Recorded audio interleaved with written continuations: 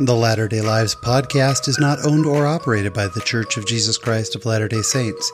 Any opinions expressed or implied in this recording are solely those of the host and guests and not of any specific organization unless otherwise stated.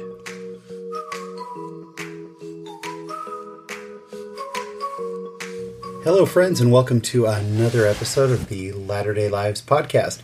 My name is Sean Rapier. I am your host and am so excited for this week's episode. I have now had, prior to today, I've had 3 guests under the age of 30. We had Robbie with Working with Lemons, and we had Clint Pulver on, and we had Monica Moore Smith. And this week we've got another under 30. And I have to say, I hear people talk about millennials sometimes disparagingly. And my experience with meeting these amazing young men and women, it's just incredible, and I have great hope and faith. And today's guest, Kelsey Edwards, just strengthened that hope and faith that I have. Kelsey is an actress, she is a singer, and she is just an amazing person. I'm so excited for you to get to know her. So it's a fantastic conversation, really just impressive young lady. And this week in my Latter-day Life, I'm going to tell you how my family chose to light the world this past week. So sit back, relax, and enjoy this week's conversation.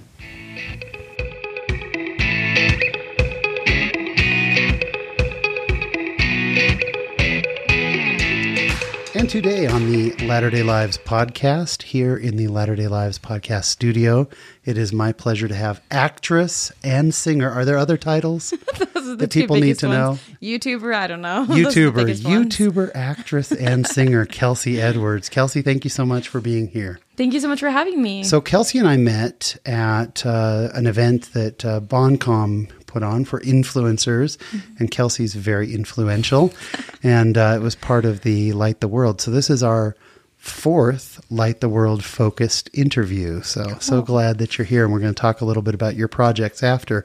But before we do, let's get to know Kelsey. Kelsey, tell us a little bit about yourself. So my name is Kelsey. I'm originally from San Antonio, Texas, and I now live in Provo, Utah. I moved here a couple of years ago, my senior year of high school. Not the best thing in the world. Don't super recommend that, but you got to do what you got to do. I have been acting for most of my life. I kind of started when I was about 5 years old in theater and stuff, and then switched to film when I was about 10. Moved out to LA for film out there. Worked out there for a while, and kept doing that. I've done ballroom dance, and then I am passionate about music, love music, and I've really started to work on music in the last year or so as well too. That's awesome, and we're done. Okay, cool. Thanks for having me. Thanks for listening, everyone. Have a great day. No, that is awesome. That gives us a lot to talk about. So originally from San Antonio, you grew up there until your senior year in high school. Yeah. That is a difficult time to move, right? Yeah, not the funnest time to move, that's for sure. What did you love about San Antonio?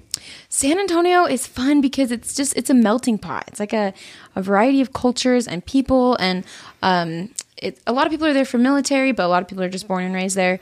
San Antonio just has a lot of, you've got the Riverwalk and the Alamo, and, there's a lot of festivity, and just, I really, really love that, so. It is a very, very festive town. Mm-hmm. I have to say I've spent actually a lot of time in San Antonio. Cool. I love it there. Yeah, I love San Antonio. So I work with a company out there called HEB. I love HEB. Yeah. People in Utah can't imagine what it's like. I mean, forget Walmart. There's an HEB on every corner. That's right. Yes. And in my opinion, HEB is better, but I'm a little biased. Yes. And so I've spent a lot of time out there. The biggest surprise to me about San Antonio was how small the Alamo is. I know, right? Yes. It is small. First time there, we were so excited, we're at the Alamo. It's going to be amazing. And I walked around going, wait, this is it? Now, there was a bigger area. There was a courtyard before. Yeah. But what's left is you can see it pretty quickly. Yeah. You don't have to be out there very long. Yeah. That's cool. Now, when you were in high school, did you hang out at the Riverwalk? I love the Riverwalk. I mostly, we didn't. I went there sometimes during the school year, but my favorite thing is at Christmas time, they always light up the Riverwalk with the most beautiful Christmas lights, and all the trees are just covered, and the whole Riverwalk is lined. And so every year, as a church activity, we would go ride the boats awesome. like down. That's my favorite. And I did some pageants. Actually, I did a Christmas pageant on the Riverwalk where I acted. Nice. And that was really cool at Christmas time. So the Riverwalk, and again, we have nothing like it in Utah. Right. But I love the Riverwalk. I am a huge NBA fan. And the Spurs are amazing. I'm so glad you said that. I'm a Laker fan, but I have to say that after the Lakers, the Spurs are just fantastic and have the best coach one of the best coaches in the history of the NBA in Popovich. But I've always watched the parades that they actually do the parades down in the Riverwalk. So cool area, San Antonio. So it is fun. Now, are your parents or is your whole family members of the church? Did you grow up in the church? I did grow up in the church, yeah. So I've been a member of the church my whole life. My family, so my mom and my brothers, they're also members of the church. My dad is not active in the church. Yeah. I think I wouldn't consider, he probably still considers himself a member of the church, but he's not active at all. So. Sure. Yeah. But you grew up going to church. Yeah. Yeah. This wasn't something you found later in life. Nope. Kind of your whole life. You remember young women and all that. Yeah, absolutely. But having said that though, like I still had to have my own point where I had to decide that it was something I believed in, wanted to follow as well. But yeah, it is something I've done my whole life. So Kelsey, for our listeners, is 23 years old, which we pointed out that she is 4 years younger than my oldest daughter. Yeah. So feeling very, very old right now. No. But that's awesome. No, I agree. Everyone has to come to that moment. And, you can only get so far. You can only get so far past 18 before you really ask yourself, is this stuff all real? Yeah. Is this something I want to continue with and I want to pursue? So good for you. Well, exactly. I don't believe that. I think I'm kind of a deep thinker and kind of analytical and logical about things. And so even from a young age, I think I first started questioning things when I was like 11, and I was like, what do I believe? Like, I've been taught these things, you know what I mean? What am I actually living, and do I believe this? And so at that point I had to go through this process of like testing my faith and experimentation and learning. And, we talk in the scriptures in the Book of Mormon, there's the Book of Alma, chapter 32, that talks about experimenting and, planting your faith and letting it grow like a seed. So I had to try that. And that is what helps me decide that this is something I believed in. I'm so glad you said that, because I think that if you float along kind of on, I think right now, especially, we're finding there are a lot of millennials, which you would be smack in the middle of, or are you the next generation after millennial?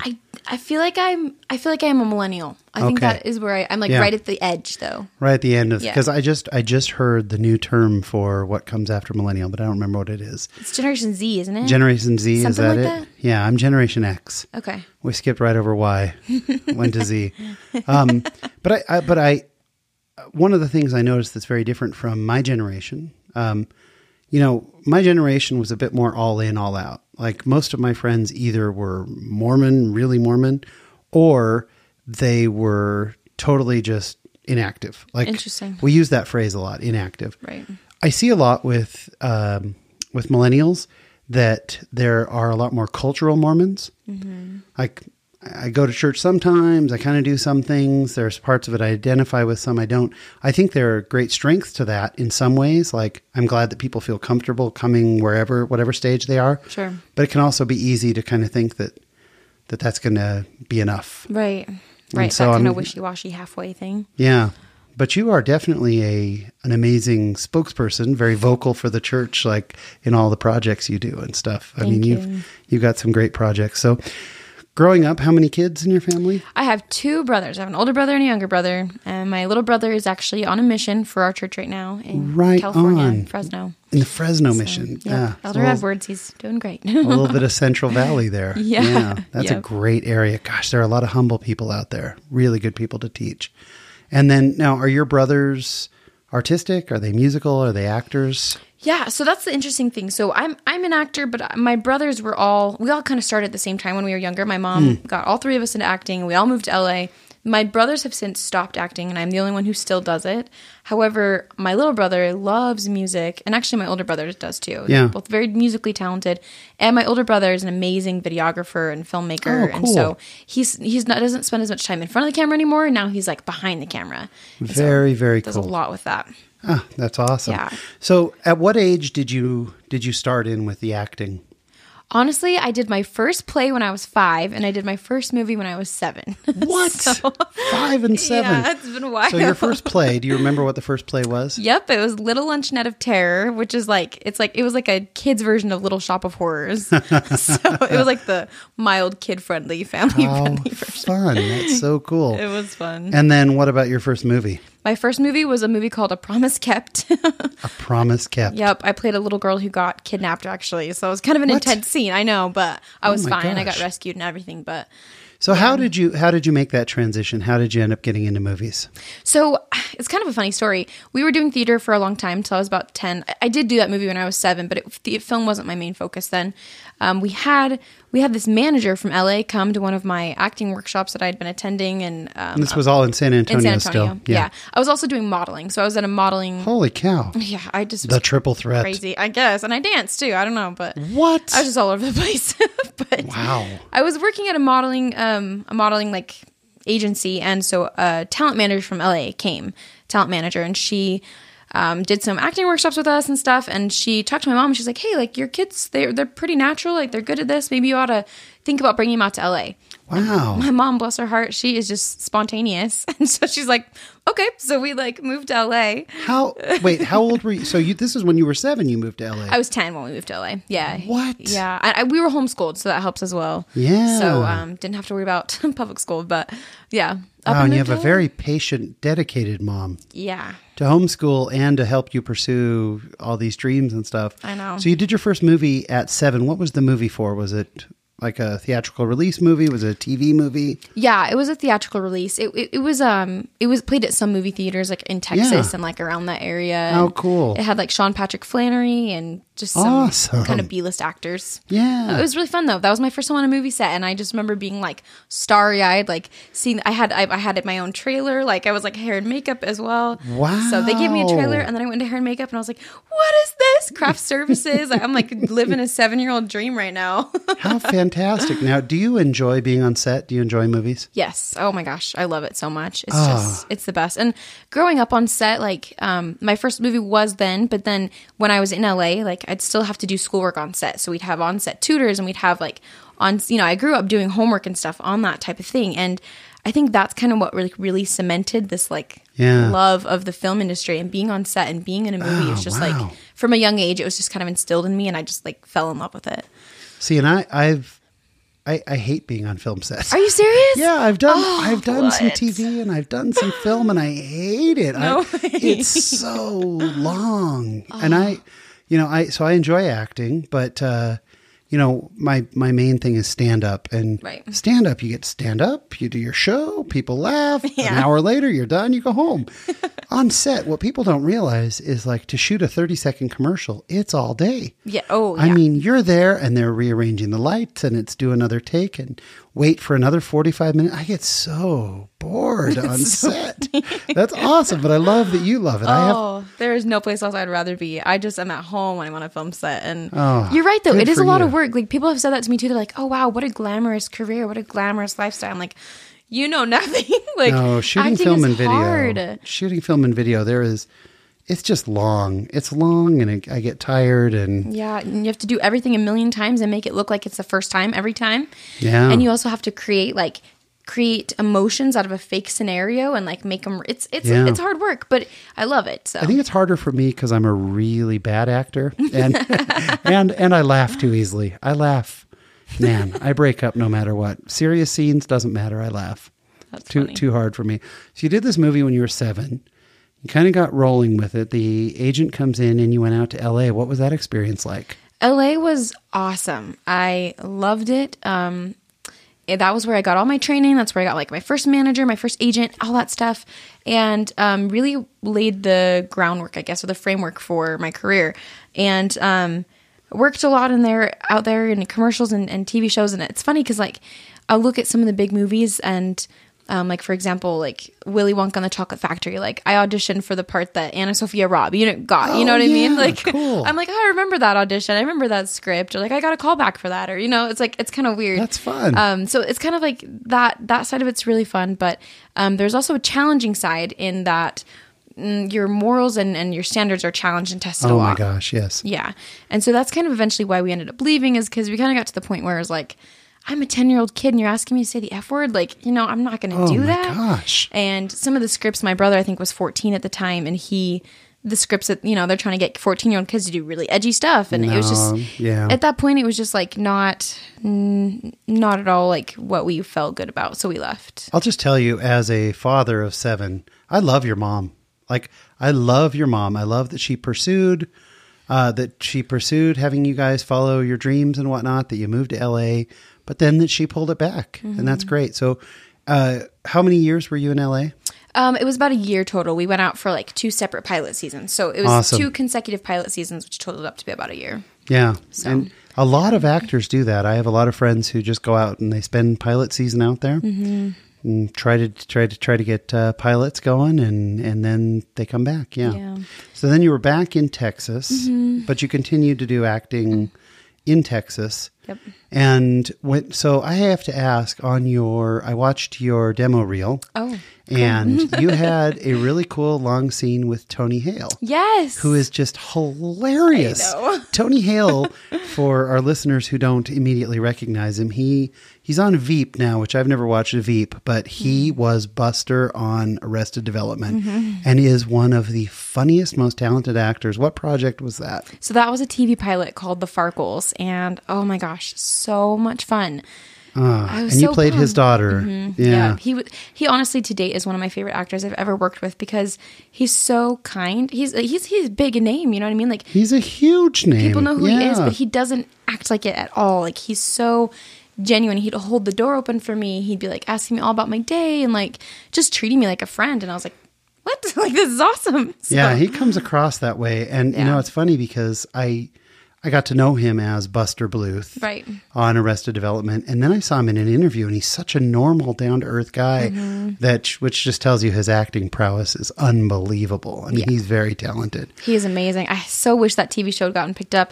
The funny thing is ABC they were pitching it to ABC, and it was between Modern Family and The Farkles. Like, they'd narrowed everything else down. Really? It was between my show and Modern Family. Oh. And Modern Family got picked, which is, whatever. But like, I was so bummed. Yeah. Oh, it would have been cool.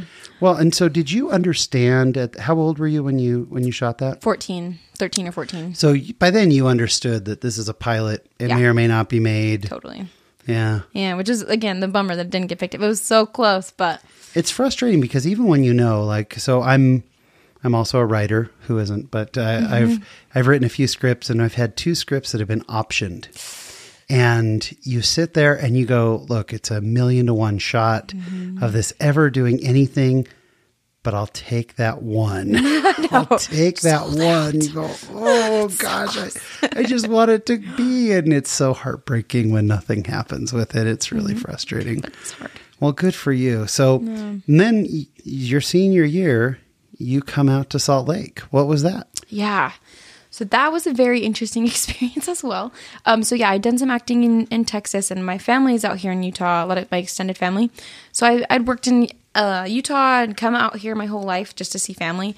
And then, this is kind of like a more personal thing, but my parents, they got a divorce when I was 16, 17. Yeah. So that pretty much prompted the move. Was my mom was like, okay, we need a new chapter. We need to my family's out here.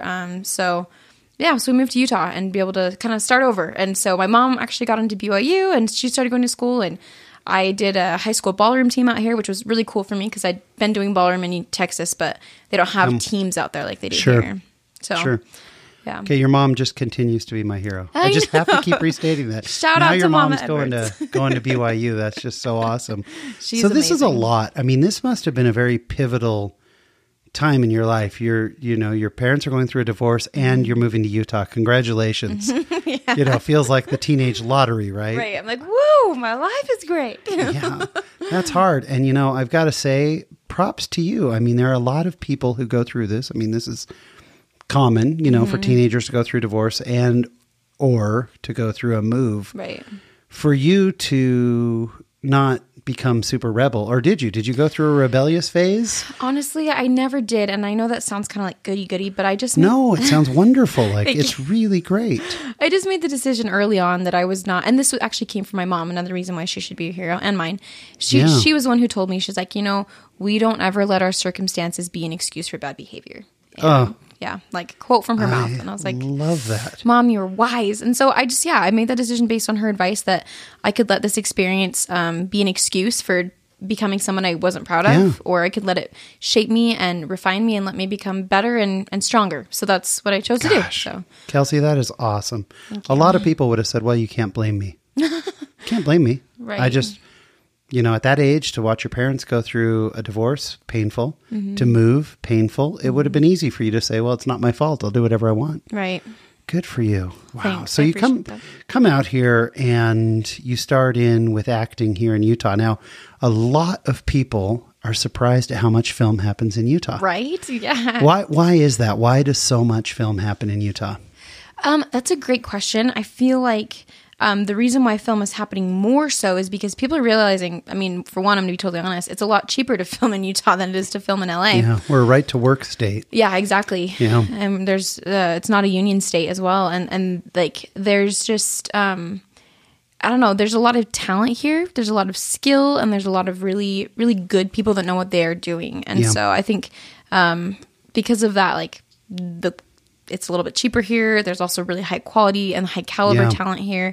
There's a lot of film projects. Also, the LDS Church does make a lot of film as well. So a lot of the film that comes through here is like church projects, videos, movies, and stuff like that. Church keeps people working. Yeah. Oh, they do. Yeah. No, it's true. And they do great productions. Yes. Like a lot of people have church productions on their reel, and it's fantastic. Yep. Yeah. Very cool. I think also the topography, the diversity of the land, one of the things about Utah is you can be in the middle of the desert, and then, by shooting in the salt flats, and then 2 hours later, you're in the middle of the mountains, and you can be down in St. George with the red rocks. And other than ocean, we haven't figured that one out yet. I was going to say, the one thing we're missing is an ocean. If we had an ocean, I'd be so happy. But you got to green screen the ocean in. Exactly. But other than the ocean, I think we've got just about every kind of, plus big cities. You can be in Salt Lake City, and then you can be in La Verkin in the middle of a small town. And so it's impressive. The other thing is the Utah Film Commission is amazing. Like, they get out and work. I also think the Sundance Film Festival being right here, so many filmmakers have credited that they came for the festival, looked around, got to know the Utah Film Commission, met actors, met directors, and went, well, why wouldn't I, shoot out here all the time? In fact, Ty Burrell, who's in Modern Family, who was mentioned before, he ended up moving out here and he has a bar downtown Salt Lake, and he is the big evangelist for Utah. He just tells everybody how awesome it is. That's so and cool. He and his wife live out here now. So very, very cool. So when did the YouTube videos start for you? So YouTube has only been within like the last year, and honestly, that I've really been taking it seriously has been in the last like 6 months probably. Yeah. So it's a pretty new thing. I'm definitely like still a baby YouTuber, still working on growing my channel, but it's just been a really fun opportunity to be able to share my passions with people. So my channel is primarily music videos and then acting, like on set vlogs. So when I'm on set, when I'm doing something like, whatever, preparing for an audition, like I'll film it or whatever. So, but then releasing music videos as well. So your music videos, I went back and I watched them all. I watched everything. Thank you. I do You're all so my nice. I do all my homework because I appreciate our guests. Yeah. I am blown away by the quality of your videos. Thank you. How do you get such high production quality out of them? I really appreciate that. I can't really take credit for that part of it. I've been blessed to work with some amazing people, some amazing filmmakers. And I've worked with like RJ Edos, Corey Bowcut, Boulevard Productions, like everyone that's produced my music videos has been very talented and awesome. Just amazing. Awesome collaborative efforts for most of them, honestly. So I would say that our listeners go for sure check out Kelsey Edwards. If you just search Kelsey Edwards on YouTube, I think you're the only Kelsey Edwards. There might be others, but hopefully the first one. Hopefully, yeah. If you're finding the music videos, then it's Kelsey Edwards. Go check out the videos because the quality, you'll be shocked. I mean, these are big production, like incredibly shot, incredibly well shot. So on most of them, are you coming up with the idea and putting the video together?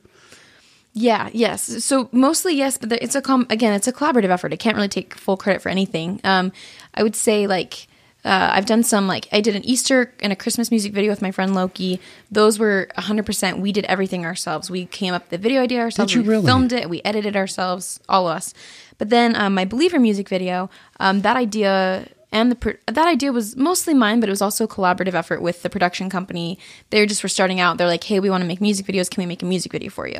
How cool. They worked with me on that. And then Heathens, I did a cover of Heathens by 21 Pilots. Yeah. That concept for the music video was entirely Corey's idea. He was like, I want to make a music video. Will you be in it? And so that's kind of how that worked. And so it's been a handful of things. Like sometimes it's my idea. Sometimes You've just got the collaborative, talented, talented people. Let's talk about Loki and it's Aloha Kea? Yeah, Loki Aloha Kea. Mm-hmm. Aloha Kea. You say it so naturally. Loki Aloha Kea. I've talked to him a million times, so. What a great voice Loki has. Right? I mean, you guys put together, you could be like a national touring act. Aww. Like you guys, seriously, you have these voices together that's just beautiful.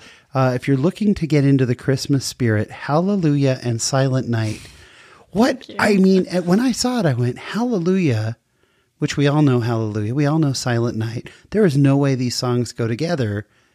Stunning. Thank you It was so beautiful, Kelsey. Tell us, how did you get the idea to merge those, or not merge, but, sing those two songs together? Right. Well, so I always try to, when I make music videos, I always try to do something kind of different. There's a lot of music out in the world.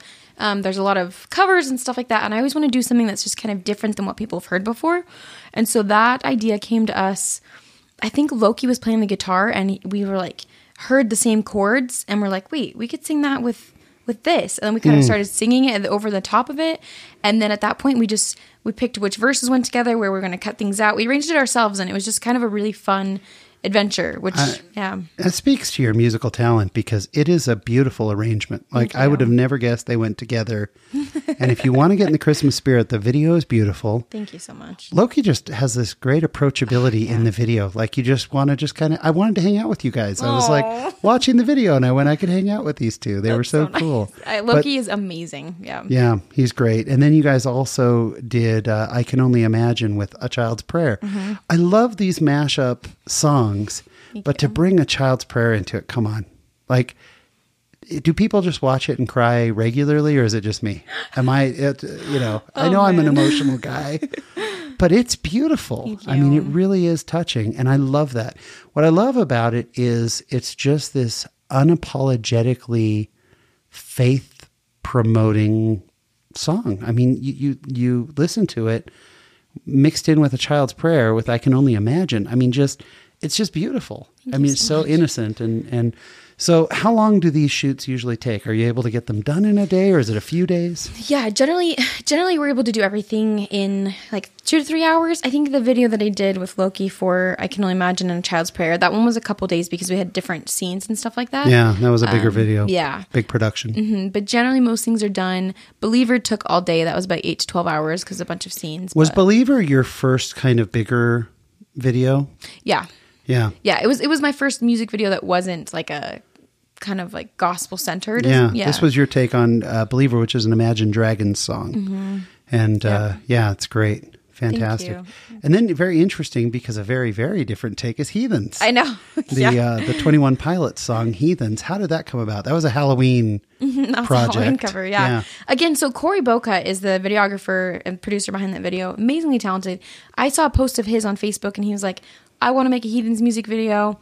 I commented, he reached out to me and was like, hey, I saw your music video. I showed him Believer and he's like, I love that. I want to work with you. Awesome. So that was him really. He really kind of drove that whole thing, and we worked together, collabed on like trying to find a location and like the vibe, but I can't take credit for the storyline or anything because that was all his idea. But I worked with an amazing producer called BDN on the song, so we collabed on that, and that was kind of finding my style is kind of primarily electronic, so kind of like an electronic version to match Corey's vision for the video.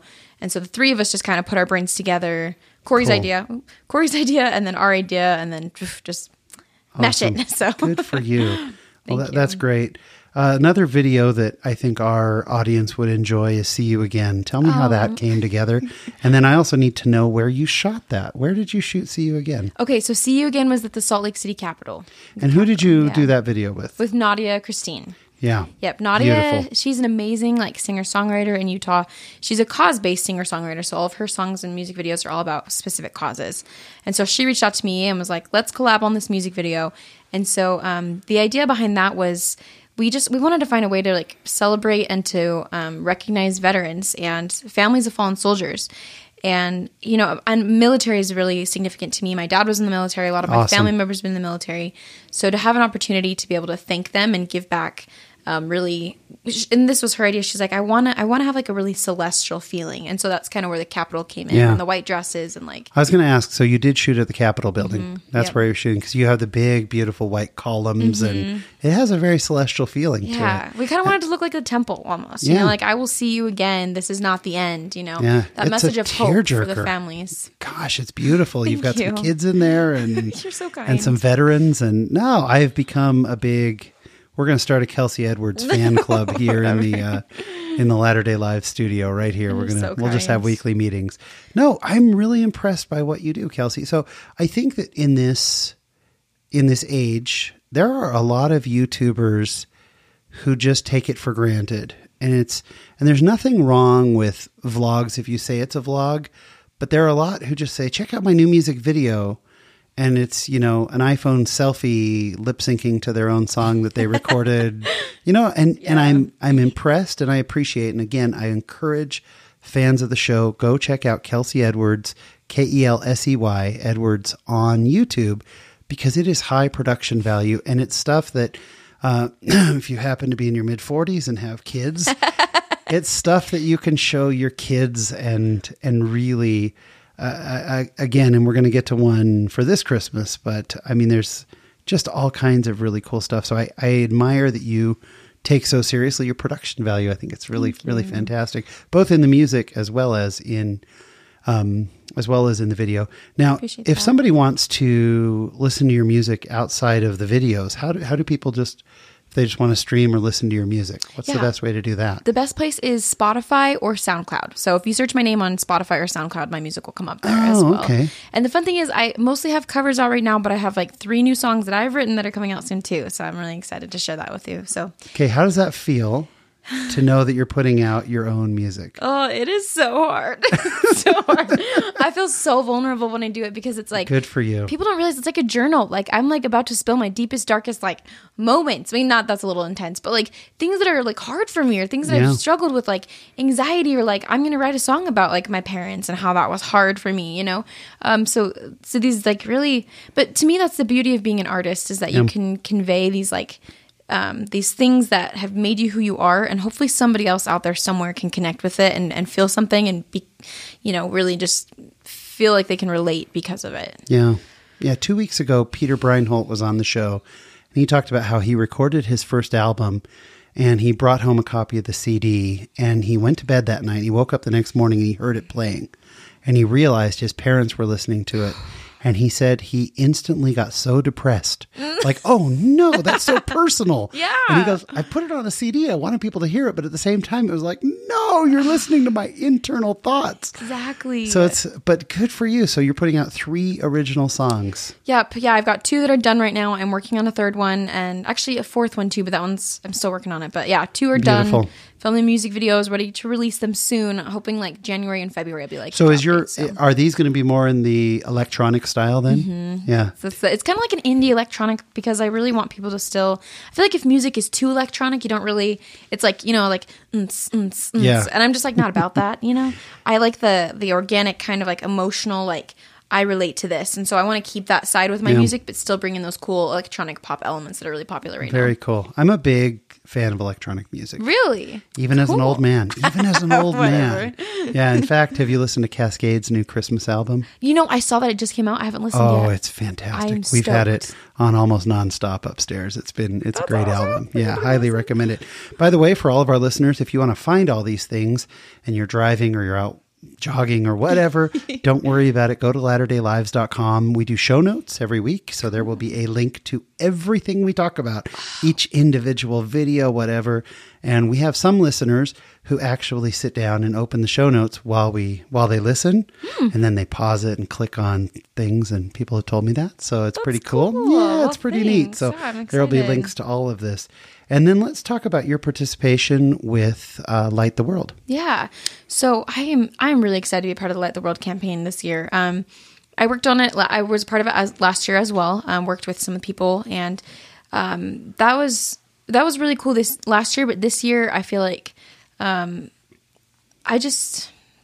like trying to gather my thoughts because there's so much to it. Like, basically, it's beautiful. The beautiful thing about this Light the World campaign is it's an opportunity to create and to serve in a very unique way. And last year, the difference was that it was a little bit more structured. But this year, kind of we've been suggested like find a way to serve and do something. And so, it's been really cool. That's cool. And now, did you do a live event also? Yes, I did. Yeah. So a couple weeks ago, I hosted a Light the World charity concert with some friends, Nicole Shahan and Ryan Rostrom. They helped me, and they were a huge help. And we did a food drive for the Food and Care Coalition in Provo. Got a bunch of amazing musicians together. They all donated their time. Got some pie from Crust Club, and then so people brought cans of donations, or they brought $5 to donate, and we were able to just give them an experience in return for helping the Food and Care Coalition. How was that experience? It was so cool. It was honestly, that was an amazing experience because at the end of the concert, I'd been so distracted with everything, trying to run everything and like make sure everything was going well. After the concert was over, I walked over to the food, like the canned donation, and just looked, and my jaw just dropped. I was just like, oh my goodness. How rewarding. It was just filled to the brim. People brought way more than 4 cans each, for each person. And I was just, because that was the whole goal of the event, was like, how can I give back in this different way that's like, something that I do, but like, and so to be able to see that we were able to help that so much, just like, I almost cried. I was like, thank you so much. It's so cool. So. I love that you use your talent for good like that. Yeah, the whole Light the World thing has just been amazing. And in fact, I was out of town when you did that concert. I saw that it was happening in our Facebook group. And unfortunately, I was out of town. I was so bummed because I'm almost always out of town for these events. It drives me nuts. And then you have created the cutest, sweetest video this year. It is adorable. I'm sorry. It is so sweet. Tell us a little bit about Little Drummer Boy. Okay. So Little Drummer Boy, this idea kind of came to me actually last Christmas to do a song of Little Drummer Boy that was kind of like a cappella and use some very organic sounds. And so this year I was like, okay, how can I bring that version to life? And basically I met this woman named Susie Oliveira. She has a daughter named Reese Oliveira, who's extremely talented, amazing singer. How old is Reese? Reese is 12. Yeah, she's little and just cute as a button. I know. But then she starts singing, and she's got pipes. Holy cow, but she's 12. I love that girl. Yeah, she's amazing. She was great. Yeah. So yeah, I met Susie at this YouTube conference. I knew that I wanted to work with her and her daughter right away. And so I'd kind of had this idea brewing in my mind for the last year that I wanted to do this Little Drummer Boy cover with a kind of organic, different sound. And so reached out to Susie. She was like, yeah, let's do it. And so she helped me figure out, okay, how can we tie this all together? So basically what it came to be is that we're in a workshop, and I don't want to give away too much, but we're using the sound is based off of like sounds from a workshop. And at the end, you find that we're building something. You have to go watch it. You got to go watch it. We won't blow it. Yeah. We won't blow it by telling you what it is you're building, but it's fantastic. Thank you. And our listeners need to go check it out. So I from being a little boy, have always, Little Drummer Boy is my favorite Christmas song. Aww. And I'm really letting on here that I'm a giant baby, and I guess I kind of am. Every year and maybe it's because it's just the build up now, but when I hear Little Drummer Boy for the first time, I cry. Every year. I don't know what it is. It's the line when, first of all, I played my best for him. There's something about that everyone can give. And this is what I love about Light the World, is that there are huge things like concerts and like, whatever live events and the vending machines and the videos and all that. And then there's someone who looks hungry. And I'm going to buy him lunch because that's what I can do right now. And that everyone can do something. And this idea that here it is, Christ's birth, And this little drummer boy just says, I don't know what else to do, but I'll play my best. That line, I played my best for him, just gets me every time. So this year, so I always wait to listen to it when I'm in private. Aww. In fact, it came on at one point and I wasn't ready, so I turned it off and my wife started laughing at me.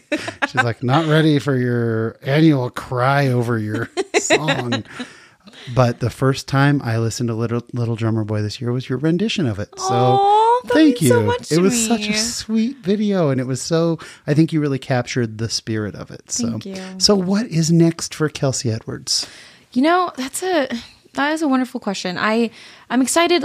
I really appreciate your support, by the way, like of the music videos and stuff. It's important to me to be able to create, I want to be able to inspire people and hopefully do something that will touch people regardless of whatever it is, like if it's Believer or Heathens or Little Drummer Boy or See You Again. Like I want to be able to create content that maybe makes someone think about something. You know what I mean? Like with Believer, it's like, how I can like let my trials shape me, or I can choose to overcome them. Kind of what we talked about with Heathens. It's like, I don't need to be so judgmental because we're all just people and we're all doing our best. You know, we're all just trying to make it through. And with Little Drummer Boy, it's about like remembering Christ. And so I guess the long answer to your question is that whatever I'm hoping to do next, I hope that it can touch somebody, inspire them. So, the music that I'm releasing soon, and that's a little bit different. Those are kind of more like, this is a boy that I dated and stuff, but still, like, hopefully someone will relate to it in some way that will help them feel, I feel understood because of that.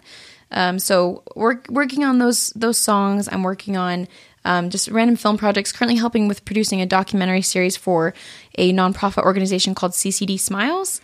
Yeah, tell us a little bit about that. I saw that you, in one of your last vlogs, were talking about that. Yeah. Or no, it was at the end of the Little Drummer Boy video. Mm-hmm. Yeah. Yeah, so probably many of you, a lot of the viewers have seen Stranger Things. Yeah. And, the curly-haired boy, Dustin, he is so funny. So funny. Right? Yeah, he is fantastic. He is. And he doesn't... People have asked, oh, why doesn't he have teeth? And it's because he has a condition called CCD. And I'm not going to try to say the actual technical name because I'll mess it up. But I read it, but I don't even remember what it is. But cytocranial CCD, something. But it's a genetic mutation, and basically it makes it so the person with the disorder doesn't have teeth. They're born without teeth.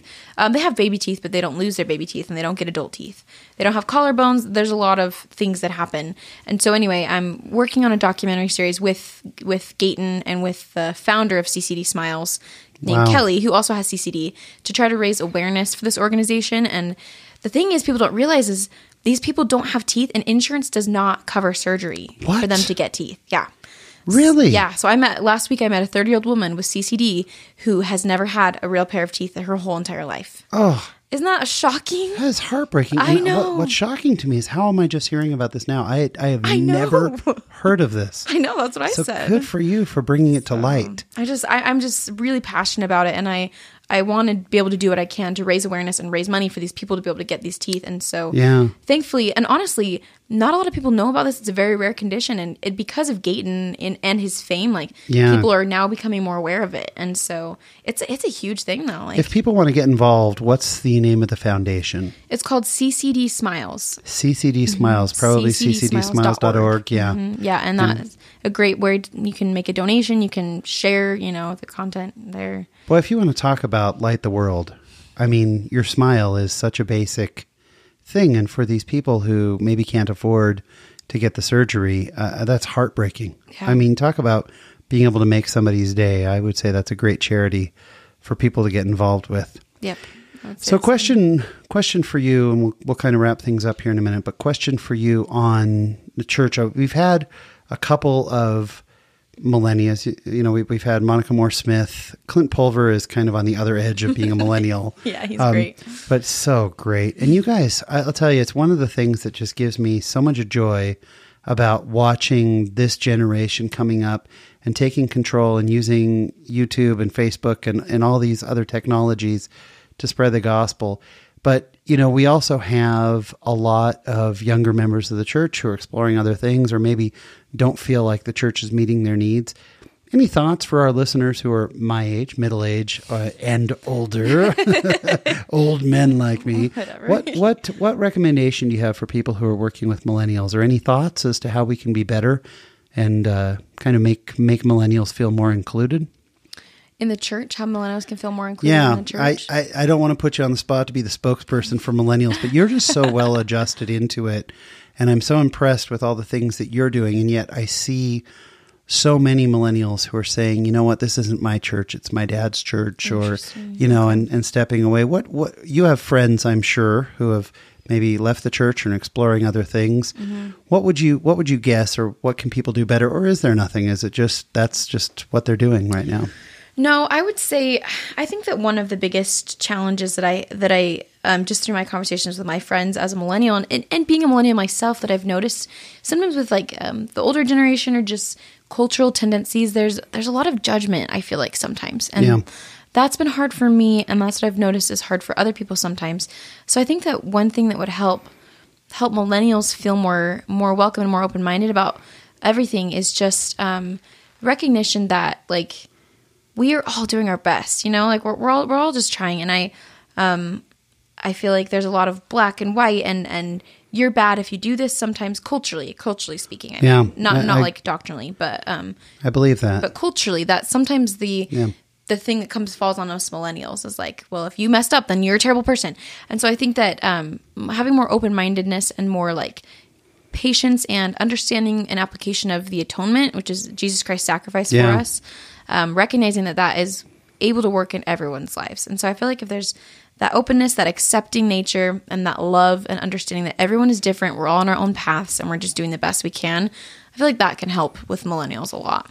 Oh, I love that. I feel like when you look at what some of the last words that Christ said, I mean, he was hanging by thieves, and he says, tonight you dine with me in paradise, you know, or the woman that everybody's about to stone and judge, and he says, who of you are perfect? Right. And then somehow we have a hard time translating that, I think, sometimes into who we see at church, or how someone looks or dresses, or maybe something they do during the week. And I think we should all take a page from Christ on that. 100%. And just say, you know what, I'm doing the best I can, and I'm going to assume you're doing the best that you can. Exactly. Yeah. Give people the benefit of the doubt and just love. Like Christ was the ultimate example of love. And none of us are perfect. We make mistakes all the time, but his love never changes. And I just wish that, and I'm working on this myself, but being able to reflect that same unconditional understanding and love for other people that are just doing their best, you know?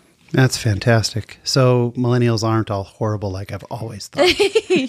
I just thought I'd throw in a last-minute judgment. So, well, Kelsey, this has been just wonderful. You are really impressive. I've got to tell you, I think our listeners are going to really enjoy this. So YouTube, again, you can go to latterdaylives.com and there will be show notes on all of this. YouTube, search for Kelsey Edwards. I know you're active on Facebook and you share your videos on Facebook. People can find you there. Instagram, kind of all the basic social media outlets. And I love that you're using it for such good. To wrap things up, unless there's anything else you want to share? I was just going to say, if you do happen to go over to my Instagram or my YouTube, like go ahead and give me a follow or comment or whatever, and just let me know that you came from this. I would love to hear and like talk to those of you who heard this podcast. So just let me know. Like I'd love to connect with you. Yeah. So. Yeah, that would be great. Yeah. And Kelsey's very active in all these things. So let her know you heard her on the podcast. That'd be great. I try to comment back to everybody. So yeah. It's awesome. Awesome. Well, we're going to wrap up the interview asking you the question we ask everybody. It's the ending question, which is, what does being a member of the church mean to you? So I was thinking about this a little bit, and basically why I'm grateful to be a member of the church is because it is centered in Christ, and I feel the most peace and the most happiness in my life when I'm centered in Christ. And there's a lot of distractions. There's a lot of confusion. There's a lot of conflicting doctrines and teachings and messages that we are surrounded by in this world. But I find so much clarity when I focus on the Savior. And so what being a member of this church means to me is a clear, concentrated message about the Savior. And I've learned so much about him, and I've learned more of him, and also have become closer to him because of the things that I've learned in this gospel. So I believe in his atonement. I know that it's real, and I have felt it and applied it in my life, which is Christ's suffering that allows us to be able to change and become better. That's what the atonement is. And being able to understand that, apply that, has helped me learn how to become more like Jesus Christ. And so that has really just changed everything for me. So awesome. Well, thank you so much for spending this time. Again, to our listeners, go check out everything Kelsey does. Kelsey, you are a very talented artist, and thank you for sharing your Latter-day Life with us today. Appreciate it. Thank you so much.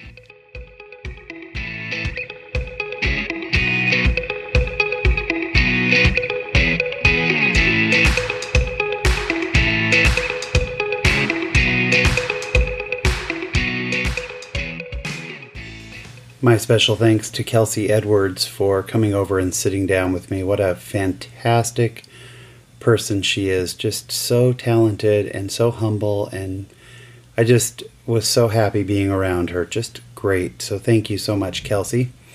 This week in my Latter-day Life, a lot of what's going on right now is Light the World, and I love seeing it. I see it on Facebook and on Instagram and all over the place. # Light the World.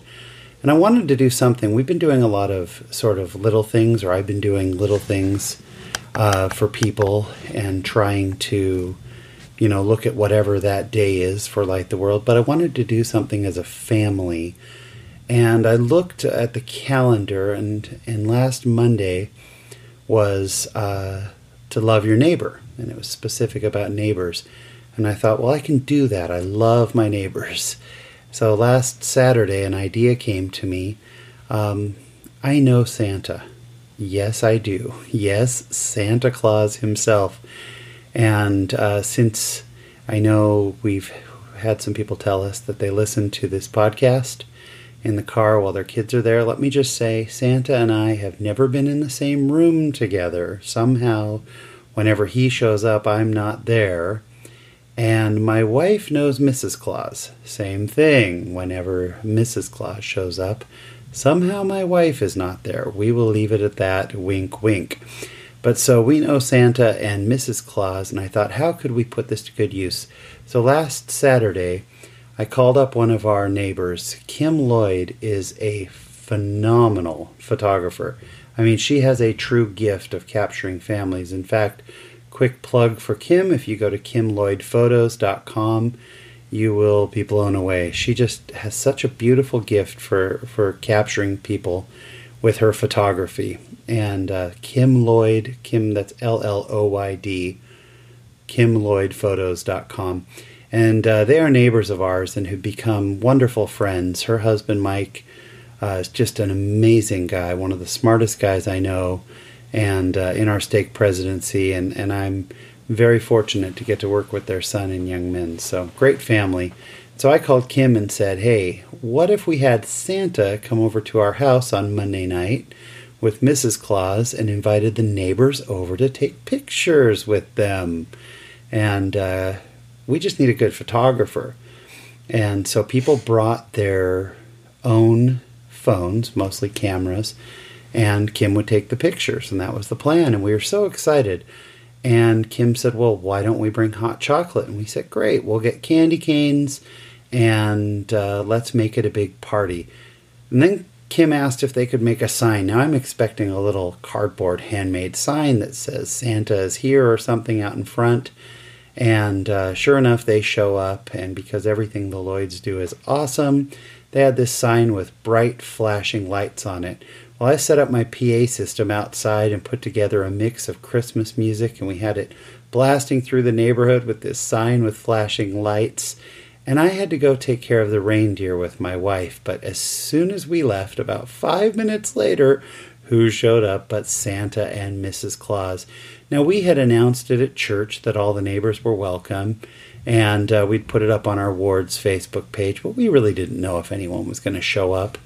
But we did it from 5 p.m. to 7 p.m., and right at 5 p.m., families started rolling in.